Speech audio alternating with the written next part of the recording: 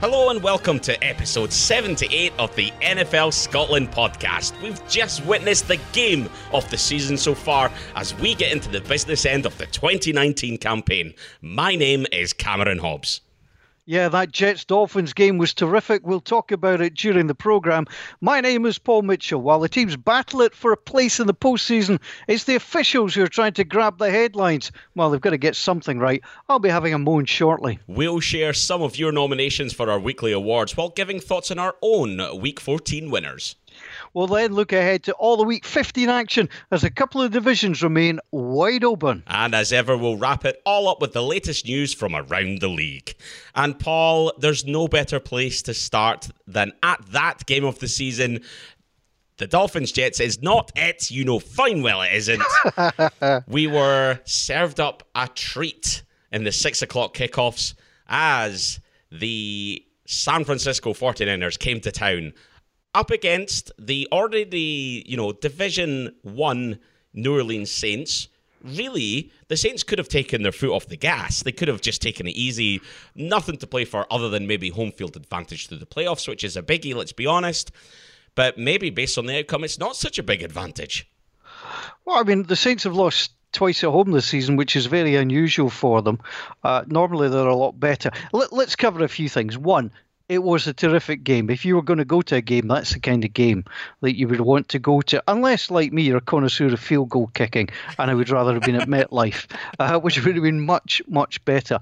Now, what do you take out of this game? Because there's several routes that you can take. I mean, San Francisco entered the weekend with the league's top-ranked defense, but they got torched for more points, yards, and first downs than any other game. However, New Orleans also stunk the place out defensively, lost 516 yards. So, the 49ers have got questions about D. The Saints have got questions about D. Does that make for a good game? In this case, yes. It did. And do you know what? I'm going to give you something that I know you like, because you're going to take this away. You like nothing more than referencing Scorigami. And this game was the 1,053rd unique final score in NFL history, 48-46.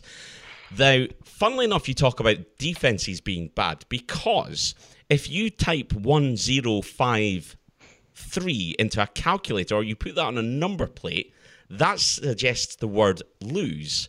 1 is an L, O is an O, 5 is an S, and 3 is an E. Okay. If you add RD, then you would have loser D, which is basically what happened on both sides of the fence, because the Ds did not turn up in any shape or form. And it was an absolute ding-dong battle. Really, really entertaining. A lot of questions answered from an offensive point of view. Let's be honest, the Saints haven't quite been at their usual best. The 49ers, loads of questions about whether or not Jimmy Garoppolo and the gang could do it against good defenses and good teams. Well, they went into one of the loudest stadiums in the NFL, and they managed to rack up a whole bunch of points. I'll be honest, I meant to look at this today, but unfortunately been super busy. I couldn't tell you the last time a team came into New Orleans and scored 48 points. No, I mean, there was a high-scoring game a couple of seasons ago with the Giants and Saints that traded touchdowns utterly galore, but I think the Saints came out on top of that one. But this is very unusual, but it was a great game. But let's break down a few bits and pieces. One, Drew Brees was brilliant in the last 2 minutes to get the Saints ahead. However, the 49ers should have won the game on that drive because Brees should have been intercepted. Not sure what your cornerback was trying to catch, but it didn't appear to be the ball, despite the fact it was almost thrown straight at him. That would concern me more if I'm a 49ers fan, that you actually had the chance to kill the game without needing to go and get a field goal at the end, and you failed to do so. So I think on that one, Michael Thomas fell down in front of him. I actually think Michael Thomas did a really good job of just trailing his legs enough to put the cornerback off. And I think it was one of those ones where Thomas falling caught him off guard. But yes, I agree. There was an opportunity there when the game was on the line to make a massive play, and it wasn't taken. So yes, you know what? Definitely one thing that they can take away from that. But yeah, defensively on all sides, not a great performance all round. Seeing Richard Sherman have to hobble off at the end as well really didn't do us any favours. It looked as though the Saints had come back. And for me, I messaged you at the end and you thought, this is in your hands. I messaged you saying, I'm not sure that we've got enough time to do anything here.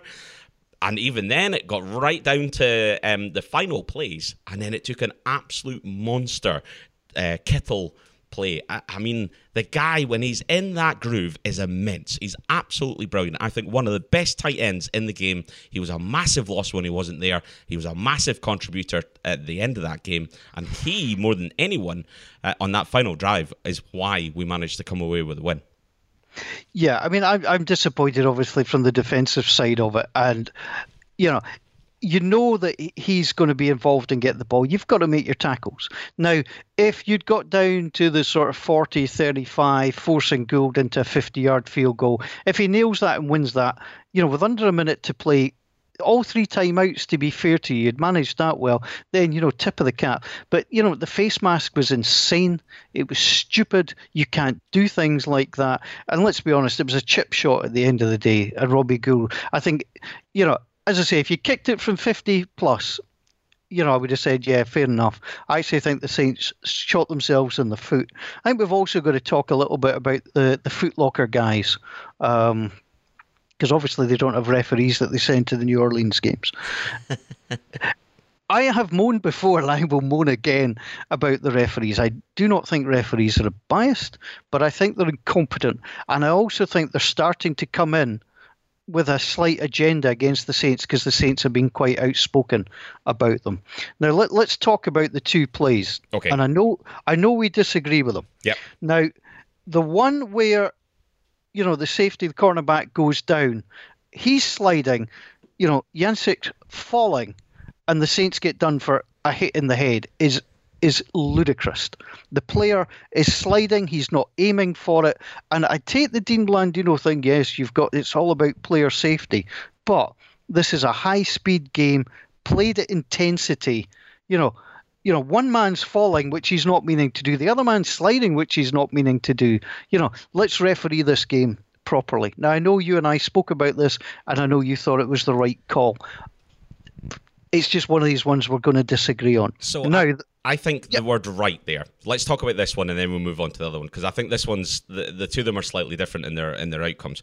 This one, I think it's exceptionally harsh for all the reasons that you've said. I totally agree with.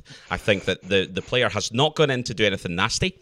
I think that Juszczyk has gone down, he's sliding with the ball, contact has been made. I think it's more forearm to head than anything else. It's looked like a head-to-head. When the player's dived in, leading with his head shoulder, it looks like the player's even tried to move his head out the way. He's done what he can. The thing here is context. And in the context of the situation, I think it's an exceptionally harsh penalty. But the problem with that is if you start adding context into these situations, at what point does the lines of demarcation between what is and what isn't, that then becomes more down to referee opinion and input, and then it's more open to something like bias. Therefore, I think in the interests of impartiality, you have to call those ones, whether they're super clear cut or super harsh. There was someone, and I can't remember the game now. Earlier on in the day, someone else had been done for the exact same thing. And it looked really harsh as well. He'd gone in and hit the player. He'd hit him hard, and the penalty was given. And it was one of those ones where you're looking at the situation going, he's coming in at full pelt to get the ball. What exactly is he supposed to do? You've seen it so many times with the calls on the roughing the passer, and there's some of them are straight wrong, but there's some of them that actually by the letter of the law seem right. Do you know what? I hate the call. I hate what it is about the game, but it is the rule. And it's kind of like some of the handballs that you're now getting a VAR and offside decisions that are fractional, that wouldn't be given if you didn't have that technology. And it's that great because you're like, oh, nah, and it's frustrating. So I know if it'd been the other way around, I would be moaning every bit as much. And I think the context is the factor in that one. Yeah, but I agree. I think if it's one of these ones that you would be unhappy against going against your team, I think that actually says it all, that these plays should not be called. I think there was an element of fault on both players. The 49er falling down into the Saint, etc. It's a fast game played by top-class athletes. I don't think San Francisco would have complained if that wasn't called. It would have just seen it as two guys coming together and get on with it. But, they called it. That's what the referees are there to do. I'm sure they called it in good faith. Yeah. Now, the other one, the fake. Now, there was an awful lot going on about this. And one, I tip my hat to San Francisco because they knew the rules of the game, which is fine. Now, let's go back to several things. One, I thought was a bad play call. However, I was at no point was I calling for pass interference, but the holding had to be called.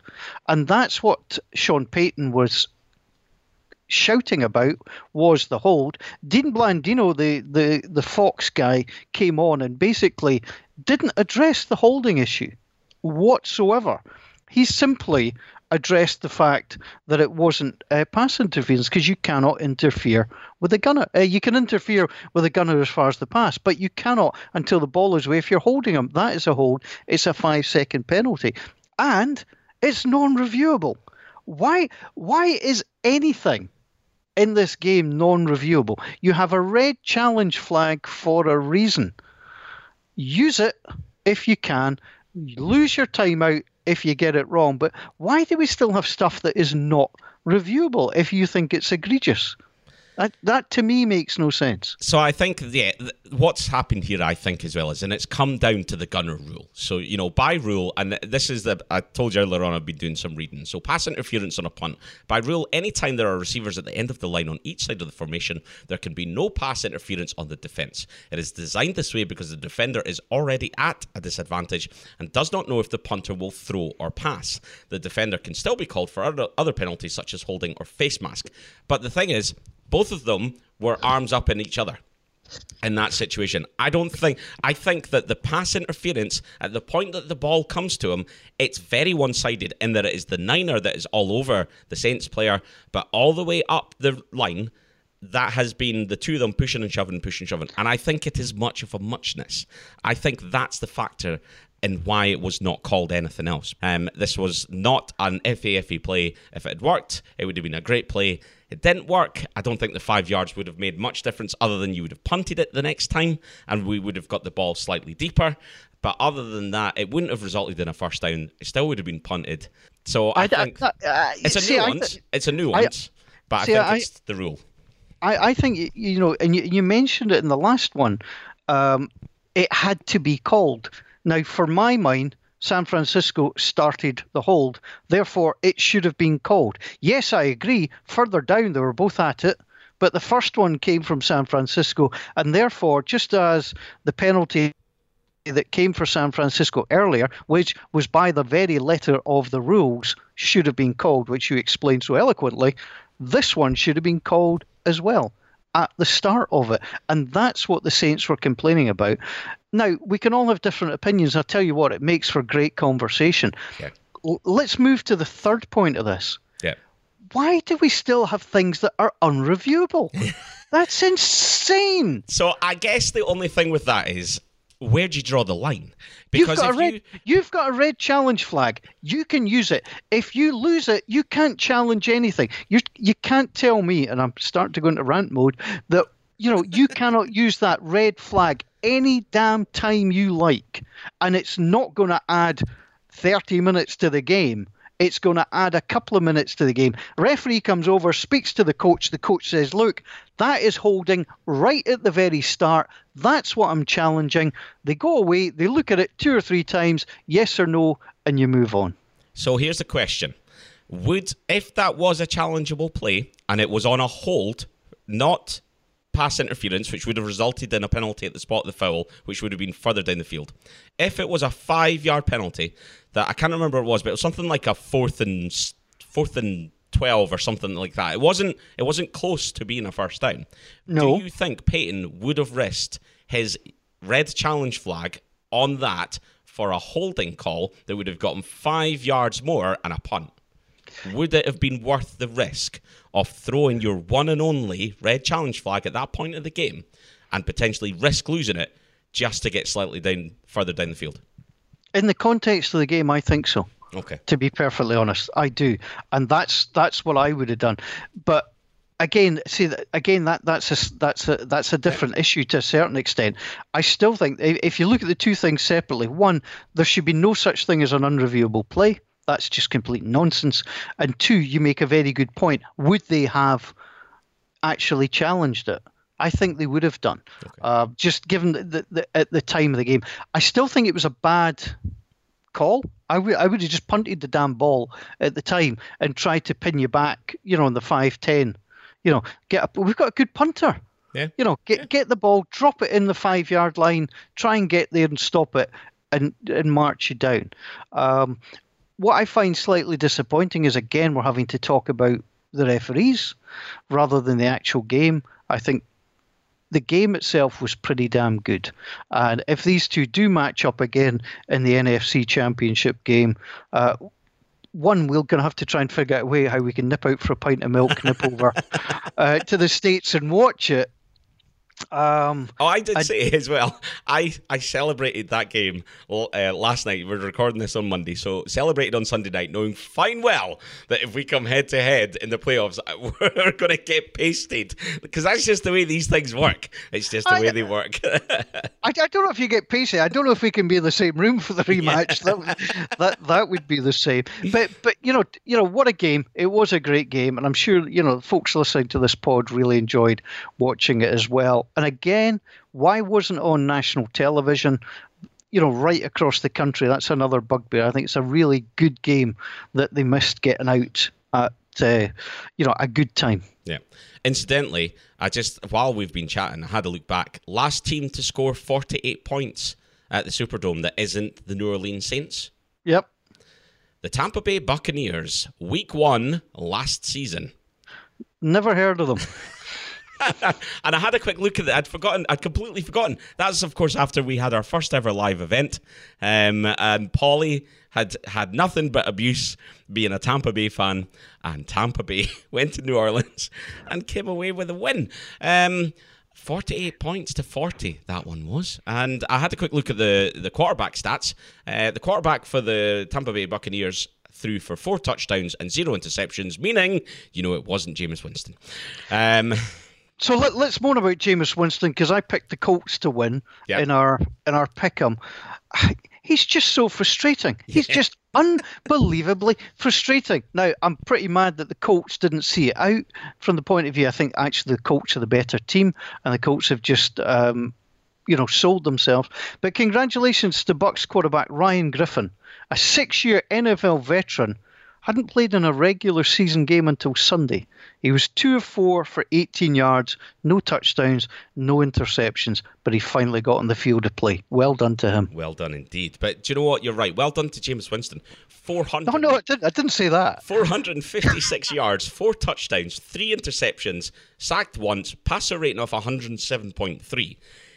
You saw both the best and the absolute worst of Jameis Winston, and that is what he's all about. And if he could cut out the absolute muppetry that regularly comes out in the games, he could be a brilliant quarterback. And it's just an absolute shambles. Incidentally, randomly, do you know that both Drew Brees and Jimmy Garoppolo threw for exactly the same amount of yards? That's quite surprising, isn't it? Yeah. I mean, it really is. It doesn't happen very often. But when you watch two good quarterbacks playing football, it is pretty good. It's a special sport. Yes, and we'll come on to some of the other quarterback performances in our weekly awards, I'm sure. But we talked about referees, and there's no way we can talk about referees and any controversy without touching on some of the calls in that Patriots-Chiefs game from last night. Now, it was on late, so I don't know if you've had the chance to see it. But the one that sticks out more than any other is, obviously they blew the play dead when Kelsey fumbled the ball. That shouldn't have been called dead. We've had this one repeatedly. The Saints suffered from it earlier on in the season. Let the play out, then review it. If you do it the other way around, you don't get the chance to review. Let the play out, then review it. Same goes with the touchdown for N'Keal Harry, because that was an absolute... You can't argue with it. It was a touchdown. His foot wasn't... There was no point that his toes went out of bounds. Referees thought it has... He's called it out of bounds. Call it as a touchdown on the field and go back and review it. because you get it wrong, you can't fix it. And actually, the Patriots fans, I think, were booing the referees and booing their own team a little bit. It's their first, loss at home since 2017, week 4, 2017. That's a long time they've not lost at home. They're now only one game ahead of Buffalo, and if Buffalo had managed to beat the Ravens, what a run-in that would have been with those two. That could have been really exciting stuff. But as it stands, the Patriots' schedule super easy, other than playing Buffalo. But I think on the overall score in the conference, they would go through as winners nonetheless. But the officiating there was appalling. And if you as a Saints fan can feel disgruntled based on Sunday, then the Patriots have every right to be up in arms. Yeah, and again, we've said it before. It's a horribly difficult job, but they do have the benefit of television. So you err on the side of caution. Now, if you take the Manchester City-Manchester United game, which took place on Saturday, Manchester United got a penalty. Now, in real time watching it, it's like, penalty? The referee doesn't give it, despite being in a great position, because he knows he can go to VAR. Now, I think it made the referee look weak because he missed calling the penalty. But, you do have then the comfort of VAR. So flip it round. Call the touchdown. Then get it reviewed. All scoring plays are reviewed. As you say, his foot was out or his foot was in. There you go. They're not using the technology the right way. And that's what's disappointing me. Yeah, no, absolutely. What else took your fancy then from the weekend? What were the headlines? I mean, okay, let's ignore Field Goal Bowl because that was something else. I think, although, to be fair, there was a couple of great stats about that. I'm now trying to actually locate. Dolphins 0 for 6 in the red zone. How about that? That takes some doing. That does. 0 for 6 in the red zone. Let's talk about the Texans getting absolutely melted at home by a team that I've said on this podcast for the last few weeks are the best 4-8 team going. They're now the best 5-8 team going. The Broncos. You got to give a little nod to Drew Lock, who became the first player to throw for over 300 yards on the road in a victory in his first on-the-road start. That was hellishly impressive from Drew Lock. He did really, really well. Yeah. Was very impressed by him. Knocking off some of the other things. The Vikings doing what the Vikings had to do, beat the Lions. That was fair enough. The Colts Buccaneers was an absolute slugfest as well. Tampa 3 straight wins in a single season for the first time since 2016. I hate the Chargers now. I used to really like the Chargers, but they go in. I picked the Jags to win this one. The bounce from, removing the coach and getting somebody new in. And the Chargers, coming from the West Coast to the East Coast, everything pointed to a Jaguars win, apart from the fact the Chargers came and absolutely stomped all over them. Despite the wins, though, for the Chargers, the Bucs as well, the Jets, they were all eliminated from playoff contention. So deservedly were the Jaguars, Panthers, and the Redskins as well. I just thought everything was there for the Jags. An under pressure boss, desperately trying to get things. You've changed quarterback. It just didn't happen. Can I give a suggestion for the performance of the week that I perhaps wasn't expecting? Okay. Ryan Tannehill, 6-1 as a starter. I mean, that's quite incredible. They were 2-4 when he took over. They're 8-5. The Titans, who are like a reverse of the Chiefs, who have, again, you can't tell what they're going to do. I still think the Raiders are having a good season at 6-7. I think they've exceeded expectations. But man, those Titans are back to looking like a team that could do something. And of course, you do know they're just going to get stomped on next week. Yeah, probably. I don't know who they're playing. That's the way it goes. Yes, they are playing the Texans. And we will be talking about that one before the show is over. So hold your thoughts on that one for now. But no, you're absolutely right. I thought Ryan Tannehill and the Titans looked very impressive. Tannehill, 21 for 27 attempts, 391 yards, 3 touchdowns, 1 interception, passer rating of 140.4.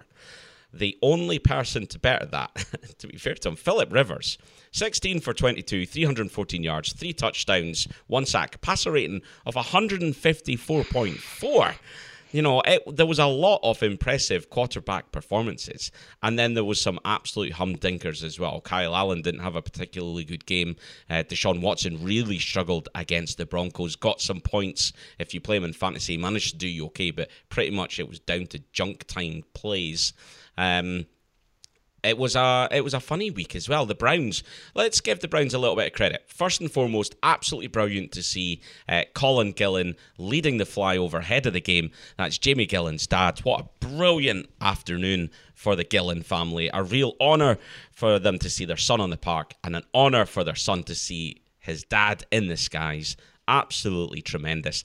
The Browns made hard work of it, but that's the first time since 2001 and 2002 that they finished with 6 wins or more in consecutive seasons. So given how bad they are, that's not to be sniffed at, but at the same time, they made hard work of that. Oh, absolutely. But I'll tell you what, see, if I was a Browns fan, that was the game I wanted to be at. No questions asked. Yeah, no, absolutely. You want to know why? Why? Because I would hate to watch it on telly. So here we go. And I've said this before, and I'm going to say it again. This has nothing to do with gender. It's all to do with likability and voice. And I'll tell you what, I don't think there's a worse pairing than Beth Mowins and Tiki Barber. They are CBS's number 8 crew, and they shouldn't be that high up. Just worse than Booger. Yeah. I would think. I mean, Tiki Barber just is dreadful. I just don't get what he brings to the party at all. And Beth Mowins, I've told you before, and I can name male announcers as well. I don't care whether they're male or female. If I don't like your voice, I find it very hard to listen to, and I find her exceptionally hard to listen to. I don't think she's a particularly good announcer. That's a personal opinion. There are some good female announcers. I don't want to go down this whole sexist route. If you actually looked it up on Twitter, what I cannot stand is blokes arguing against a woman calling an NFL game simply because she's a woman. Yeah. That's got nothing to do with anything. And some of the stuff you read, you just got to think, man, if you're going to have an opinion on something, actually form your opinion. It's just dumb. Yeah. But but saying all that, she still does your head in. Yeah, absolutely. I just there are some commentary teams that do that. I wasn't a big fan of Kevin Burkhardt and Charles Davis doing the Saints 49ers game. I just did not enjoy that. I thought they were too quick to cede to the referee's expert, Dean Blandino, without actually asking him searching questions. Yeah. What about that hold? What about this? I just think if you're going to use the referee expert, actually give the boy a bit of a grilling. Try and be a little bit more in depth. Now, they might not have time to do that. I know he's covering a lot of games. But for me, that's what I would like to see. So they didn't particularly thrill me at the weekend either. Right, let's turn to our weekly awards then now. We've obviously given our thoughts on some of the headlines, but let's see what you guys think as well. A few people getting in touch, obviously not as much time as normal to share the thoughts, with this being a short week. But Alan Morton, he got in touch to say ball bag for him as a Raiders fan. Derek Carr for throwing the ball out of bounds on 4th down when they were 21 points behind. Does feel a little bit of a pointless play. Ian, his belter is the 49ers against the Saints. What a game and what a win. Refs weren't the issue for the Saints for once. I think that's a slight dig at you. Bowfin Award for him goes to the NFC East. There ain't nobody wants to win that.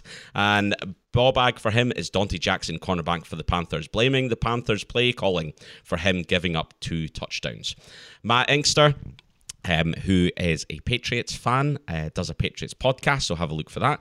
Belter, game of the week, 49ers and Saints. Yeah, so he's not all bad for a Pats fan. Bowfin, refs in the Patriots-Chiefs game, and ballbag, Jerome Boger, which sounds like Booger, but Boger, it does. For being head official in the Patriots-Chiefs game. So Boger's ruined Sunday night, and Booger's going to ruin Monday night. There's a spoiler for you tonight. Mabenex, also a Pats fan. Belter, the 49ers Saints game as a whole, outstanding. Bowfin, the refs in the Patriots-Chiefs game. Can we spot a theme? Ballbag, refs again, 4 terrible calls, 1 bad spot, 1 early whistle, 1 blown touchdown call, and a missed DPI. Scandalous. The DPI one was really bad as well. Lauren Callahan, his belter is Saints for putting up such a high score in a losing effort against the 49ers. Okay. That's a unique take on that one. Bowfin, Cowboys, hurry up and bring in Urban Meyer. I think it's a matter of time now before we see Urban in at AT&T.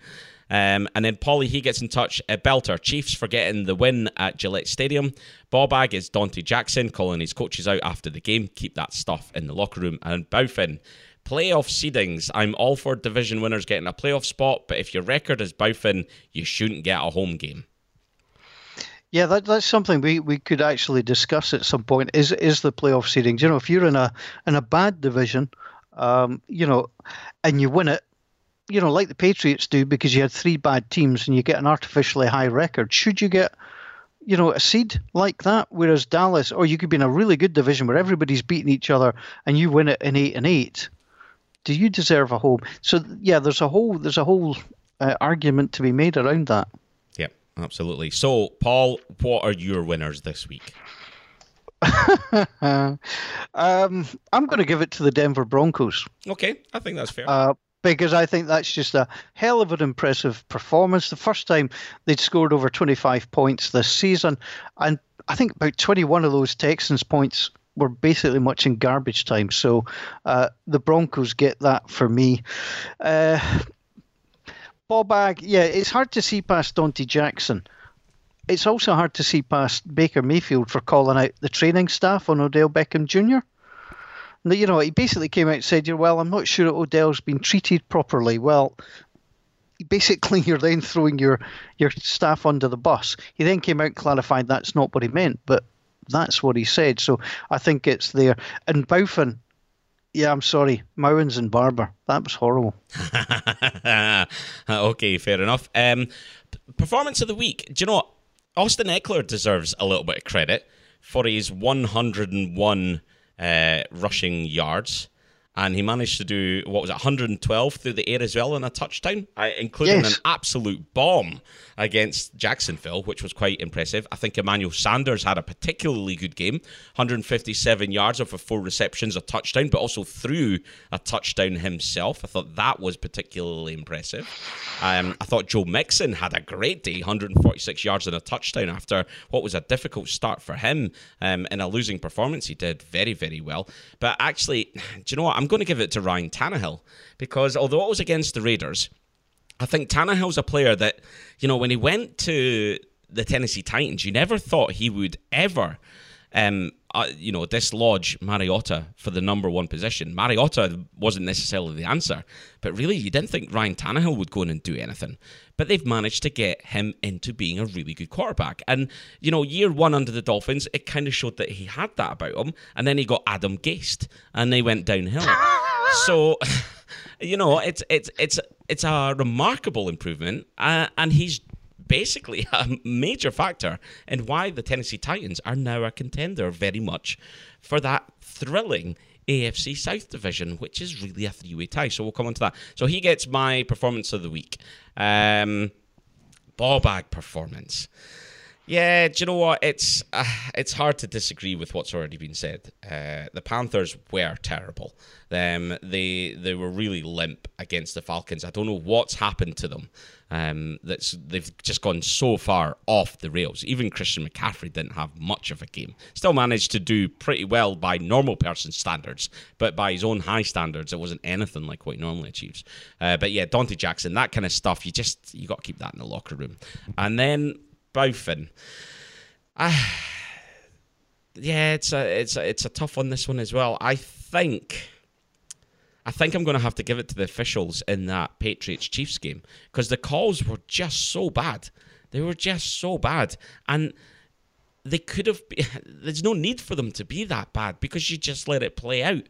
I'm not advocating a Patriots win. I would never do such a thing. But, it just is really, really poor. I was a little bit disappointed by the Ravens-Bills game as well. It really didn't live up to what I thought it might have been. Perhaps a case of the defenses being able to nullify the quarterbacks more than we anticipated, but that game didn't really live up to the hype for me. But no, the Patriot officials, they got to get that one for sure. Yeah, can we just give a wee mention to Omalide Zacchaeus, the Falcons receiver, that 93-yard touchdown, the longest in league history on a player's first career catch. I think that's worth a little note. Special mentions to Jason Sanders. It was the Miami Dolphins that set the franchise record with 21 points. 7 out of 8 field goals made. Pretty good performance. Scored all 21 points. Young Ho Koo as well, the Atlanta Falcons kicker, who managed to get the fumble recovery on the punt return.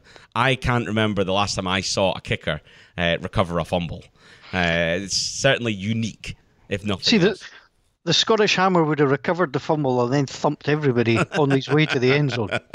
I thought Will Lutz as well, he was banging them in from pretty much the halfway line, as he tends to do in New Orleans. There was some really good kicking performances. It wasn't a week where you were slating them, that's for sure. So, but anyway, that pretty much sums everything up for week 14. Other than, Paul, we need to discuss the results for the pick'em that we do amongst ourselves. So I'm just bringing up the little graphic that I pulled together now. Disappointing week for you, Paul. You almost did a Patterson.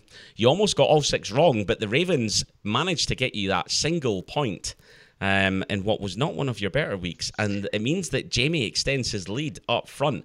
There's now 3 of us tied in last with 43. You and Gordon are tied on 46 in equal second, and Jamie's got a 5-point lead with 51 points. Yeah, I swung for the fences this week because we're running out of weeks, so I thought I would swing for the fences and try and catch Jamie. I thought the Panthers, having dumped their boss, would bounce back. They obviously didn't.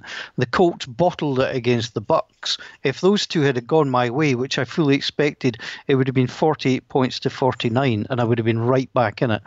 Plus, if the Chargers hadn't bottled it as well. So, yeah, and just decided to come and play because they wanted to win. Bottle it. They did the opposite of bottling exactly. They went for it. How dare they? Right, okay. That brings us on then to week 15. Have I got my numbers right there? Yes, this is week 15 coming up, isn't it? So this is the point where you start to get lost in the whole thing. So, do you know what? There's not necessarily a lot of games that stand out for thrilling, I would say. So I've tried to pick the games that are close because that's what the contest is all about. There's no point in me picking games where it's clearly one team that's likely to win. So we're going to kick off this one with the Bucks at the Lions. Oh, yuck. Indeed. You're going to be saying that a lot. Again, you just want to, if Matthew Stafford comes back, you got to go with the Lions. I don't think there's any doubt about that. So I'm not quite sure what his status is at the moment. So I'm going to go with the Lions with a little asterisk that I'll tell you later in the week that I might change my mind. There's no change in minds. So Jamie gets the advantage of knowing what I've said. So, so that was the Lions, though, yes? Yeah, I think the Lions aren't as bad as they suggest, but they've got quarterback problems. Stafford comes back, I think they win that. So I think that the Bucs are going to win this one. I think that Jameis Winston can do enough damage through the air that they can outscore the Lions even by giving the ball away 3 times during the game, which is pretty much a given, let's be honest. But no, absolutely. I think the Bucs have got enough. It does. If Stafford comes back, it does change it. So I agree. But I'm no backsies. No backsies. My money's on the Bucs. Right. Well, I've got a backseat just in case. So. Right. Next game: Jacksonville Jaguars at the Raiders. The Raiders. The Raiders. I think it's getting to that point where the Black Hole's not going to be around for much longer, and I'm sure they're going to want to go out in a high and certainly try and bounce back after that game at the weekend. They have won more games. I mean, they are the better team, you would think. The Jags, coaching change coming. We'll see where that takes them. Yeah, it's got to come, doesn't it? For me, I agree. I think it has to be the Raiders, even without Josh Jacobs. If he doesn't make it to next weekend, I think that the Jags are in. They've got problems all over the place. There's just no leadership there. It is a shambles, an absolute shambles there, and they need a change. They need it desperately. So yes, right, okay. The Cleveland Browns at the Arizona Cardinals. I mean, the Cards are.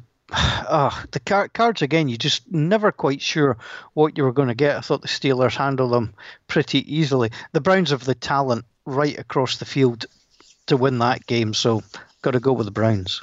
So this is an interesting one, and I actually think this is a tough one to call because the Browns do have the talent, but I'm not convinced they know how to use it. I don't think Kitchens has got he's just not the right man for that job. I just don't see anything out of it, to be perfectly honest.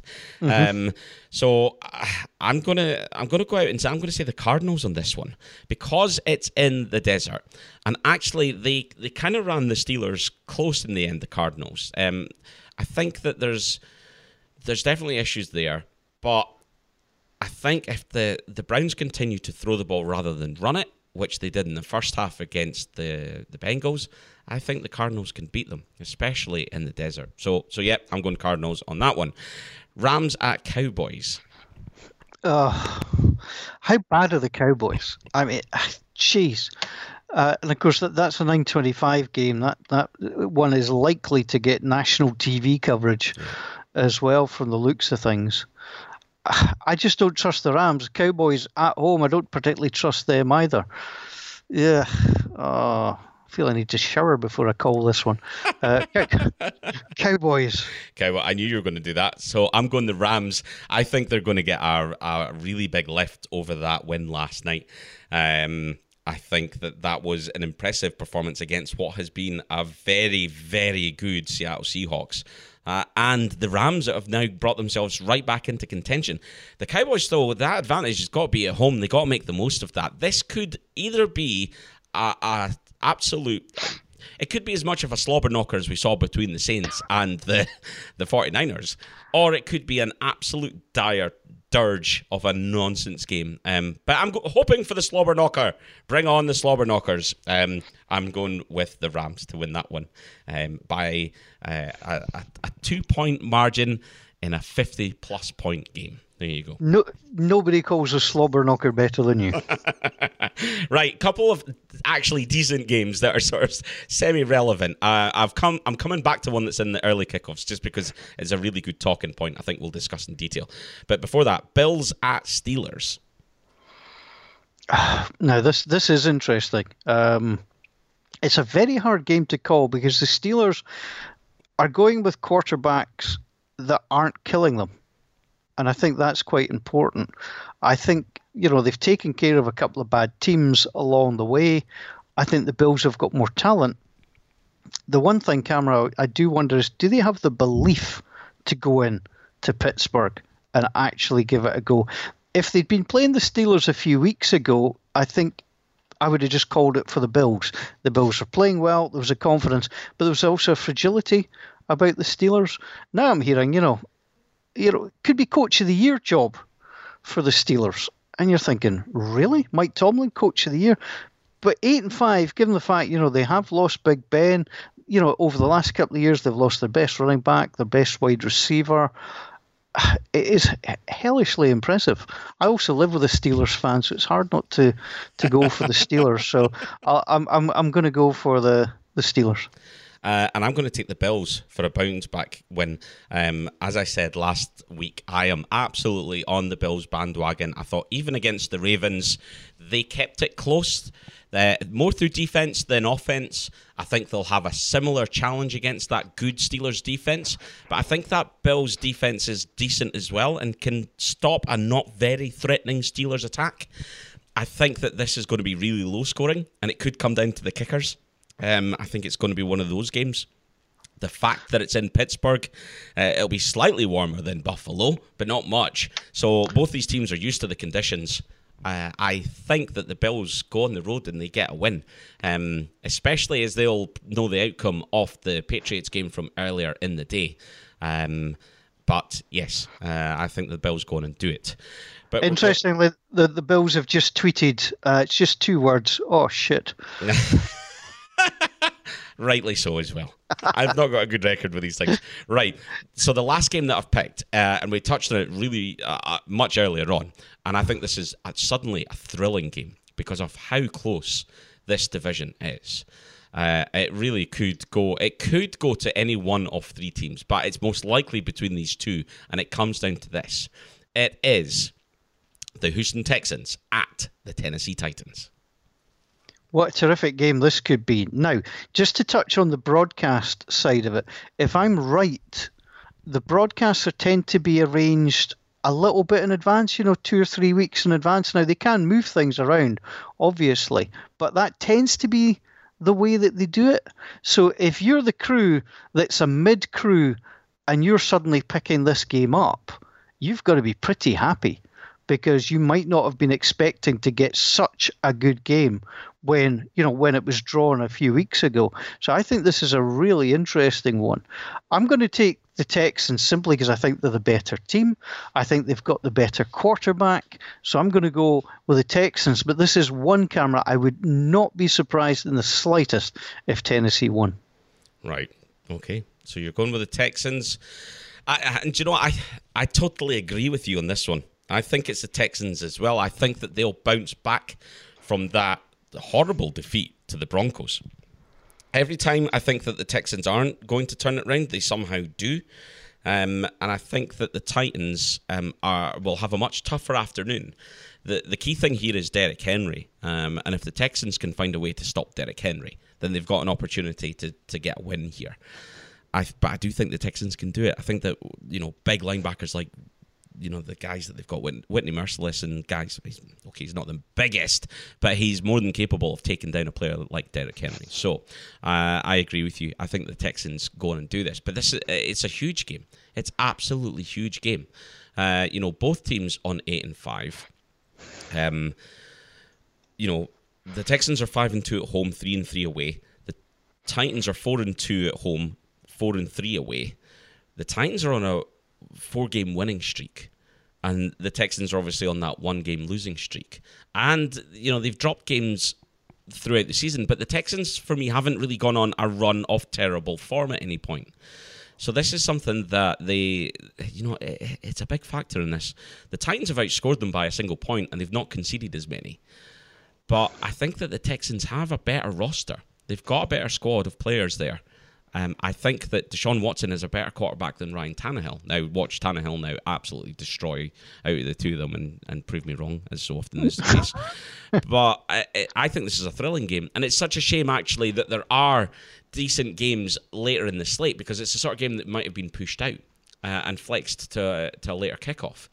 Because it's a really interesting game. But I think that, to be fair, Rams at Cowboys is a relevant game, the sort of 4:25 kickoffs, and Bills at Steelers for Sunday Night Football is relevant because both these, all those teams are vying for a place in the postseason. I don't think we see any flex on it, but I think it's a really, really good game, and it's the standout tie in the 6 o'clock kickoffs. Yeah, and I'm disappointed that the Colts didn't win at the weekend, because they would have been 7-6 going into the 10-3 Saints on Monday Night Football, which I think would have just given them a different edge. If you've got that chance to go a couple of games over 500. As it is, I think they'll be chumming the water for the Saints, because the Saints will want to make sure they bounce back, and the Saints rarely lose 2 in a row at home, so we'll see. But yeah, it's an interesting slate of games. It does get to that time of year where you are going to get 2 bad teams playing against each other. I don't think even the Eagles Redskins, the Eagles at 5-7 still have a lot to play for. They obviously will play tonight before we record this. The Dolphins and the Giants, they've won 5 between them and lost 20. I don't think that'll be a sellout at MetLife somehow. Yeah, no, absolutely. A couple of things to discuss. One thing that I'm going to do, and we should have done this at the awards, but I kind of forgot about it. It's just come to mind. I'm going to bring back an award from last season that we haven't given this season. Most Scottish-like performance, which I'm going to give to the kit men, or women, and people for the Kansas City Chiefs. Because nothing says Scottish lower league football more than turning up at the wrong place at the wrong time and having a panic and having to get your kit driven 5 hours up the road because you've sent it to New Jersey rather than send it up to Foxborough. And there was chat, in the run-up saying if they don't get the kit there in time, they're going to have to forfeit the game. Now, isn't it just as well they didn't? And actually, it didn't seem to have an impact on them because they did pretty well. Even Mahomes looked a bit battered and bruised, and it didn't have an impact on him. But most Scottish League performance, to me, absolutely has to go to those kit men. Well, can I add to that? Because I'm going to have a little bit of a rant here. I was watching that game on my Google Pad, which is a 10-inch screen, and I just kept seeing flashes of yellow after plays. And I'm thinking, what's the flag for? Why were so many of the Chiefs players wearing yellow gloves? Yeah. That's horrendous. I just kept thinking there was flags being thrown. You just, at the corner of your eye, you just catch the little movement of yellow. Be interesting if anybody else found this, but I found it really annoying that there was yellow gloves in use, and I would actually like the NFL to outlaw yellow gloves because I genuinely thought there were flags coming in. I found that really annoying. I'm not sure if anybody else did. Yeah, no, I know exactly what you mean. And I think this is a colourblindness thing as well. But even then, any sort of flash of yellow, it's the same as the ESPN graphic at the start of the season having a yellow flash along the bottom. And you kept thinking, oh, there's a flag on the plate. Oh, no, there isn't. It's just a really crap, poorly thought out graphic. Yes. As opposed to just a crap, poorly thought out commentary team. But yeah, these things are annoying. And yeah, you got to think about it. But let's give them the benefit of the doubt. Let's just say that the gloves were lost. They went out a window somewhere just south of Foxborough, and they had to make do with some yellow ones. Let's give them the benefit of the doubt. I know if they checked in Bill Belichick's desk in the bottom drawer, that's where the gloves would have been. Yeah. Now, we've actually had, do you know what? I don't normally do this, but we've had a tweet just come in just now, late to the party, but he's tweeted us, so let's call it out. Ross Black has given his award nominees. His belter, Saints 49ers game was tremendous. Mitch Trubisky on Thursday night also gets a mention. We haven't touched on that. Actually, Trubisky looked really good. Bowfin for him was Miami, so many red zone attempts, scoring only field goals, which we touched on earlier. But ball bag for him was, like you said, Baker Mayfield, way to throw your team under your team's medical department under the bus. Trying to walk it back is just weak. And sure enough, Freddie Kitchens, there's an article as we get into the news section of the podcast. Baker knows not to discuss OBJ's injury. There clearly is an injury. It's clearly not a talking point. Things are not all rosy with that whole trade and everything that's going out with it. Odell Beckham was asked about it in the locker room afterwards, and he said that he wasn't going to discuss off-season things. Immediately, he didn't shut it down. He just said he wasn't going to discuss it. You got to wonder whether he's still going to be in Cleveland next season. Well, let's actually just before we hit the news, because we touched on it last week and Ron Rivera then got sacked, we said we'd talk a little bit about potential moves, and there's always so many coaching moves. Does Freddie Kitchens hang around for another season? Do you know what? It'll be interesting to see if he does or not. The fact that he's managed to get 6 wins means that, he hasn't regressed the team any. But yeah, it's not exactly been brilliant. It doesn't feel like there's anybody in control there. And I think that with so many egos and so many personalities, it needs somebody of experience to really corral them. I think he probably gets a second season with the benefit of the doubt, saying that you've had your year, learn from it, go and do it better now. And I wonder whether Dorsey and co give him that extra season to make sure that he can learn from that. Oh, okay, I'll go the other way. I don't think you can afford to do so. I think it's been a mess. I would have, as we've said, people can go back and listen. I would have left Greg Williams in charge for another year. He'd been the interim head coach. He got them playing. He got them winning. You would have still had Kitchens in the building. I think Greg Williams should have started this season, and I think it would be a much, much different season.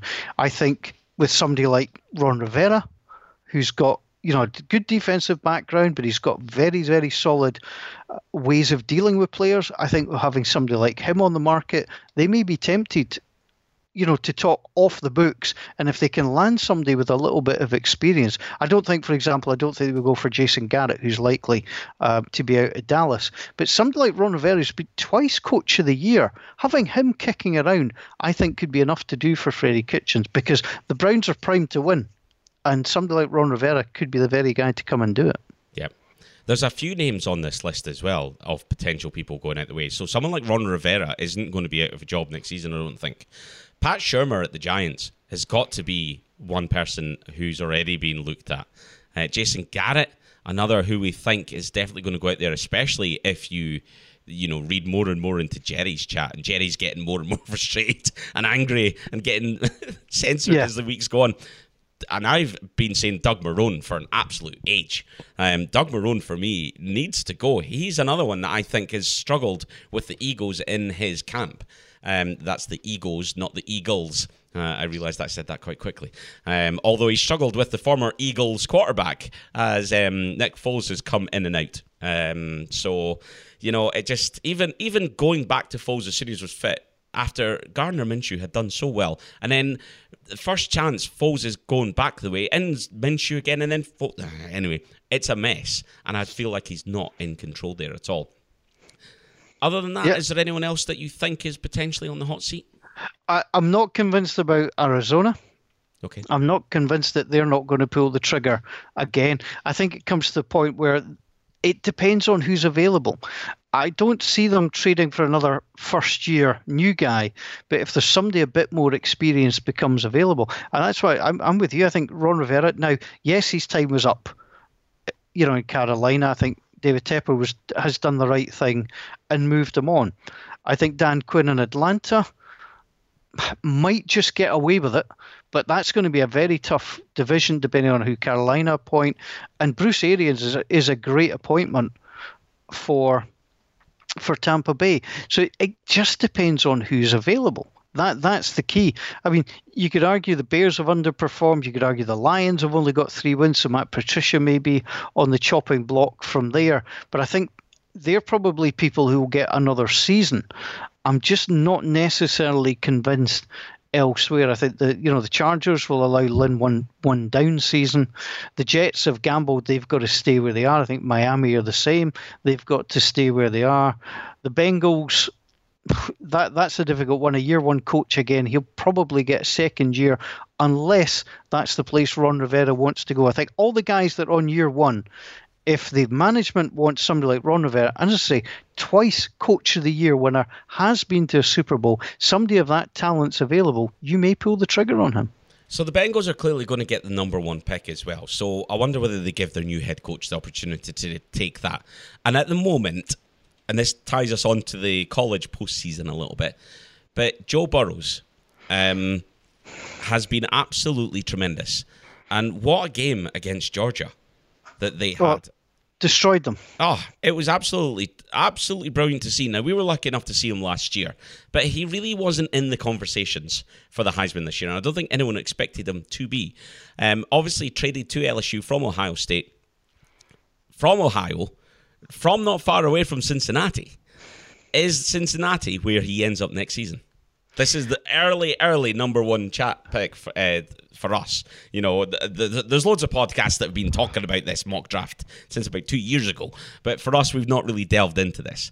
But right now, it feels like Joe Burrows to the Bengals feels like a stick-on. I think if you are convinced he is a generational talent, if you're convinced that you can get something for Andy Dalton, can you get a second round, a late second round somewhere, a third round pick for him, then you gamble. The problem with the Bengals is they've got so many problems in different areas. You could trade that first pick away because you're just going to stick with a redhead for a year or two, and you could possibly get yourself, 2 late first rounders who you're almost going to plug and play in.